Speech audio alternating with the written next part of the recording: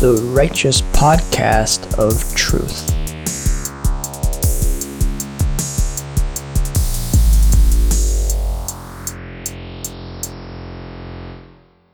Laughter is the Best Exorcist by Larry Grank, narrated by Edward L. Lawyer.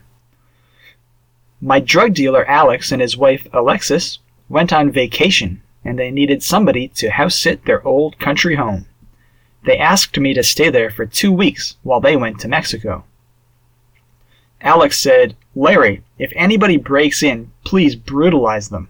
This was my grandparents' house until they died mysteriously in this very house, just like my parents both died mysteriously in this very house. So it's an important part of my family heritage.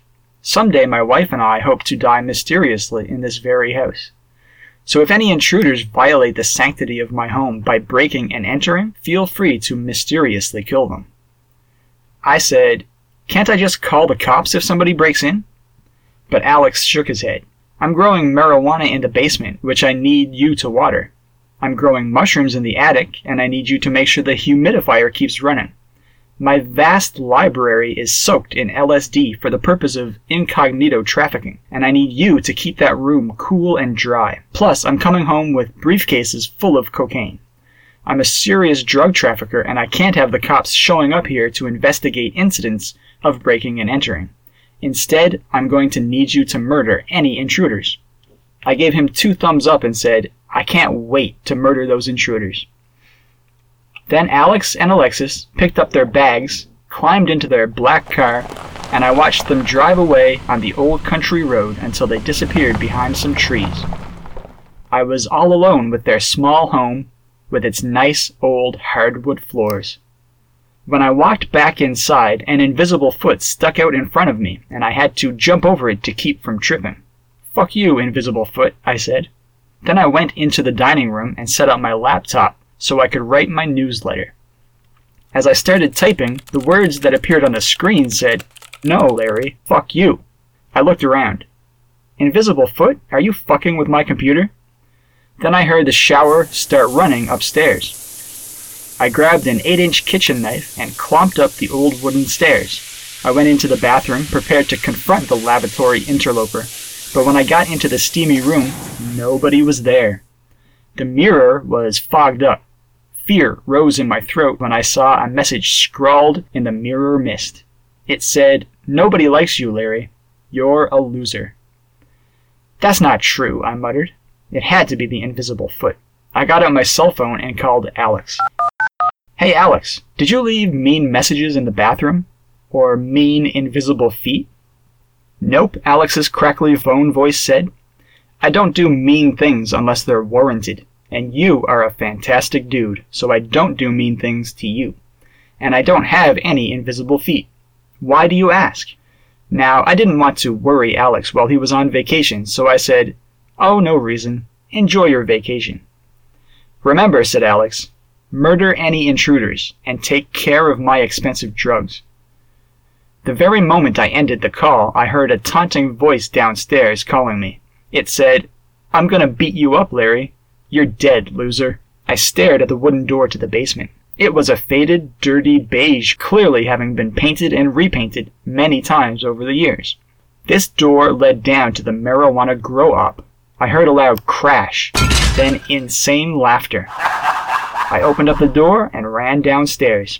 There was dirt everywhere. The marijuana plants were torn up and scattered all over the place, and there were footprints in the scattered dirt. Footprints from one single right foot with no left counterpart. The basement was just one big room with hundreds of plants, all now ruined before they even budded. There was nowhere for anyone to hide, unless anyone was an invisible foot. I followed the footprints across the room. They led to a notebook which was closed beside a pencil, both sitting on the cement floor. When I bent over and picked up the book, I felt a horrible tightness as someone grabbed my underwear and pulled them up really high. So high that it lifted me off the ground. Somebody was giving me an atomic wedgie. I swung the knife in the air in an arc, but there was nobody behind me. The whole room was empty, except for uprooted marijuana corpses. Light from the bare hanging bulbs reflected off the blade of the kitchen knife. I opened up the notebook. The first page said, "Wedgie," in big pencil letters. The rest of the book was full of insulting phrases and limericks about me. One of the limericks said, Larry, quite contrary. Go fuck yourself. I'm going to kill you." Another poem said, "Roses are red, violets are blue. Larry, you coward, I will kill you." Another poem said, "There once was a man from Nantucket. Larry's as dumb as a bucket, so I'm going to set something on fire, plus I'm going to give Larry another wedgie when he's least suspecting it."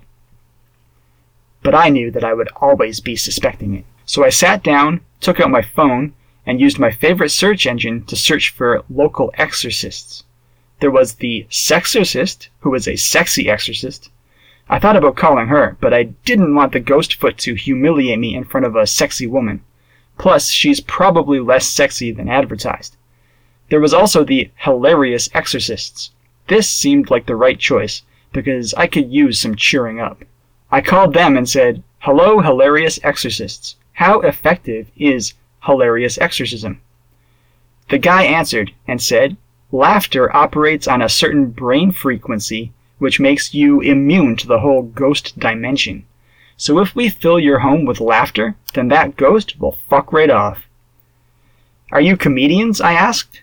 "We're just a bunch of funny guys and gals who like to have fun," he answered. "You're clearly a very serious dude, or else your house wouldn't be so susceptible to ghost frequencies. We will provide a hilarious balance to your soul-crushing, obsessive seriousness." "Sounds awesome," I said. "How fast can you get out to this old country home?" "We're already halfway there," he said. "How is that possible?" I asked. "I'm joking," he answered. "See, we've started the exorcism already. We'll be there in an hour." "One more thing," I said. "Are you guys discreet?" "Why?" he asked. "Do you want to have sex with us? Because that costs extra." I pondered. "Nah, just the exorcism. But we do have a lot of drugs in the house, and I'd prefer if you don't call the cops. That's where the discretion becomes crucial." "You got it, loser," he said. "Loser?" I asked. "See, another joke," he said. "We're gonna have a blast." So I hung up the phone and immediately received another wedgie from my invisible tormentor. I squealed like a girl, then thrashed my arms around like an enraged gorilla. Then the doorbell rang. Adjusting my underwear, I went to answer the door. Standing before me with his crisp blue uniform dominating the entrance was a police officer with great posture, a friendly mustache, and intimidating sunglasses. The sun shone all around him, making him look like a police angel. He said, "I'm going door to door on this old country road, recruiting for the police. Would you care to join the police department, sir?" I considered it and said, "Nah." "Come on," he implored. "Don't you think this lawless countryside could use more protection? Or don't you care about your fellow man?" "Don't guilt-trip me, officer," I snapped. "You cops rarely investigate any of my many weird complaints. However, I suppose that if I was a cop, then I could investigate all kinds of crazy stuff. Okay, sign me up then." The cop's mustache twitched as he sniffed the air. "Do I smell LSD?" "No," I said, scratching my neck. "I'm just watching a documentary about LSD. You probably smell that." "Okay," said the cop, "so I'll sign you up for the police force. What's your name?" "Larry Grank," I told him. "And is this your address?" he asked. "This house?" "No, I'm house-sitting for my drug." I almost said dealer, but stopped just in time. The cop slid his intimidating sunglasses down to the bottom of his nose and peered at me over them. "You're house-sitting for your drug?" he asked. "Addict," I added smoothly. He squinted at me. "You have a drug addict?" "Ted father," I added smoothly. "My drug-addicted father, who is addicted to LSD. And so I'm watching documentaries about LSD to learn about his problem while he's away in rehab." "And what's your father's name?" the cop asked. "Alex and Alexis," I answered. Then I heard a loud crash from upstairs, and the cop looked over my shoulder at the staircase. Then a paper airplane flew out from somewhere and got stuck in the officer's mustache. There was writing on the paper, so the cop opened it up and read it. It said, "Larry has a crush on you, officer." The cop peered at me over his glasses, one eyebrow raised. "Is this true?" he said hopefully. No, I said, I don't trust cops, except for myself when I become a cop.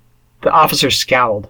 Well, tell whoever threw this to stop throwing dishonest paper airplanes, the cop said, clearly disappointed and embarrassed. He crumpled up the airplane and threw it weakly on the ground, looking like a weak little girl. I laughed at his girly throw. Then the sunglasses flew off of his face.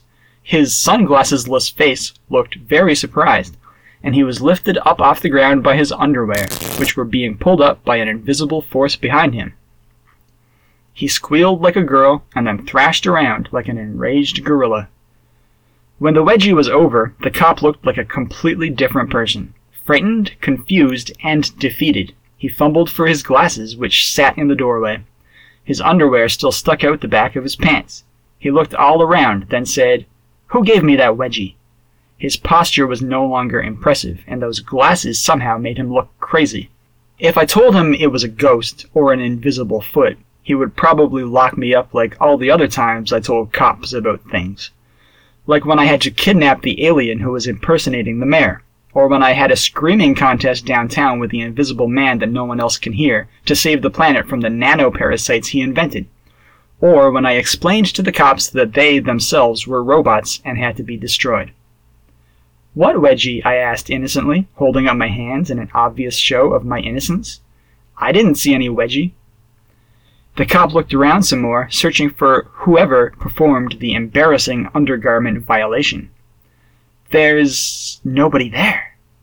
He tried to take some personal power back from me by saying, "Well, I'm writing you a ticket." "For what?" I asked. Now I crossed my arms, and I was the intimidating one. "I'll just tell them that you're crazy." He looked at me with trembling fear. "Are you magic? Are you a wizard?" If I was a wizard, I said, I could find better things to do than invisible wedgies. "But can I still be a cop?" The officer straightened his posture again, taking back some personal power. "No," he said, "you're too weird." "Fuck," I said, losing some personal power. As the officer walked back down the steps, a brown van pulled up the gravel driveway. A clown hopped out and threw a pie in the cop's face. It was blueberry pie, and the cop fell down. As he peeled the pie off his face, I saw that he was sobbing. 3 more people, not clowns, jumped out of the van and decorated the officer with whipped cream and sprinkles. The clown did a funny walk up the stairs. Each footstep made a honking noise from some noise-making apparatus in his oversized shoes. When he reached the top, he unzipped his polka-dot clown suit and peed on my leg. I stumbled backwards, disgusted. The 2 other guys ran up the steps and tackled me to the ground like football players. One of them tickled me until I laughed, while the other one covered me in whipped cream and sprinkles. When they were finished with me, they ran into the house screaming, "Hey ghost, fuck you!" And they laughed like lunatics. I got to my feet, covered in pee and dessert, face red from ticklish laughter, and I said, "Guys, you're not being funny, you're being abusive." The last of their gang showed up behind me. She was an old woman with a tape recorder. She said, "That kind of serious talk is what got you into this ghastly situation in the first place." She pressed the play button on her tape recorder, and it played a laugh track. The laughter went on and on as she smiled at me. She only had a few teeth left. She wore a blue baseball cap tilted to the side over her gray hair, which I had to admit was pretty funny. She also had a skateboard. The clown and his 2 friends were wrecking the house, hooting and hollering, and mocking the ghost. The old woman skateboarded around, bathing the rooms in pre-recorded laughter. I realized that they were worse than the ghost. One of the guys pulled his pants down and started having sex with the couch. He said, "Look, I'm fucking your couch." How funny is that? "It's not very funny," I said. Then I went into the library and saw the clown eating pages from the books. With a mouthful of paper, he mumbled, "Look, I'm eating your books. How funny is that?" I sighed. The only funny part is that those books have been soaked in LSD and you're probably going to go absolutely insane. You're a terrible clown. He kept eating the paper, chewing and swallowing page after page. The old woman skateboarded in front of him, and I couldn't help but laugh at the hilarious image of an old woman on a skateboard. Then 5 kitchen knives flew in from the kitchen and started circling the woman, occasionally diving in to stab her. She fell off the skateboard and landed with a bone-breaking crack on the hardwood floor. She moaned and wailed, and the knives stabbed in her face, her chest, her legs, everywhere. They stabbed deep into her flesh and then pulled out with trails of thick blood and a suction sound. Stabbing, stabbing, they turned her into Swiss cheese, a perforated and terrified old lady, completely helpless. The laugh track kept playing from her recorder, recorded laughter from some anonymous audience in the past.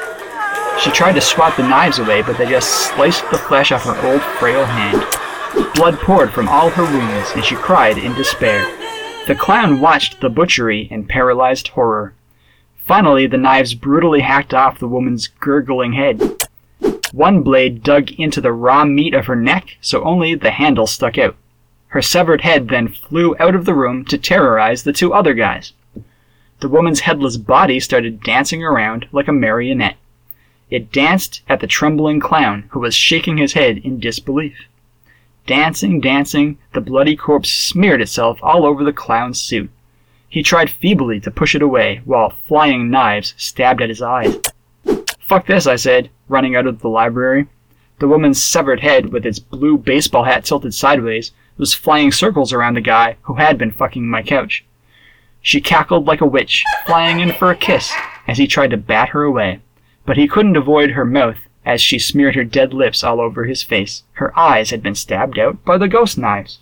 "You guys suck at exorcism," I said. "Let's get out of here." Two hands grabbed me. It was the other exorcist. "I didn't think ghosts were real," he said, staring into my eyes. "We just bully crazy people and take their money. But this ghost is fucking real, man." We ran to the exit, but then a shower curtain flew down the stairs and wrapped itself around the frightened bully. It was like a person taco, or an exorcist wrap, or something like that. It flew up the stairs, and the guy screamed as something horrible probably happened.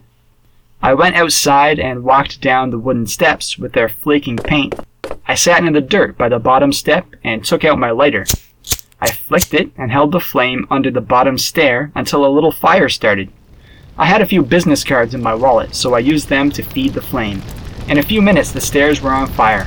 Screaming, crashing, and pre-recorded laughter was still pouring out of the house when the flames reached the doorway. I realized I'd left my laptop in there. How could I finish my newsletter now? I called Alex and said, "Hey man, I burned down your house with a bunch of people in it because it's haunted." Alex said, "Son? I'm not addicted to LSD anymore. I can come home now. Will you come pick me up?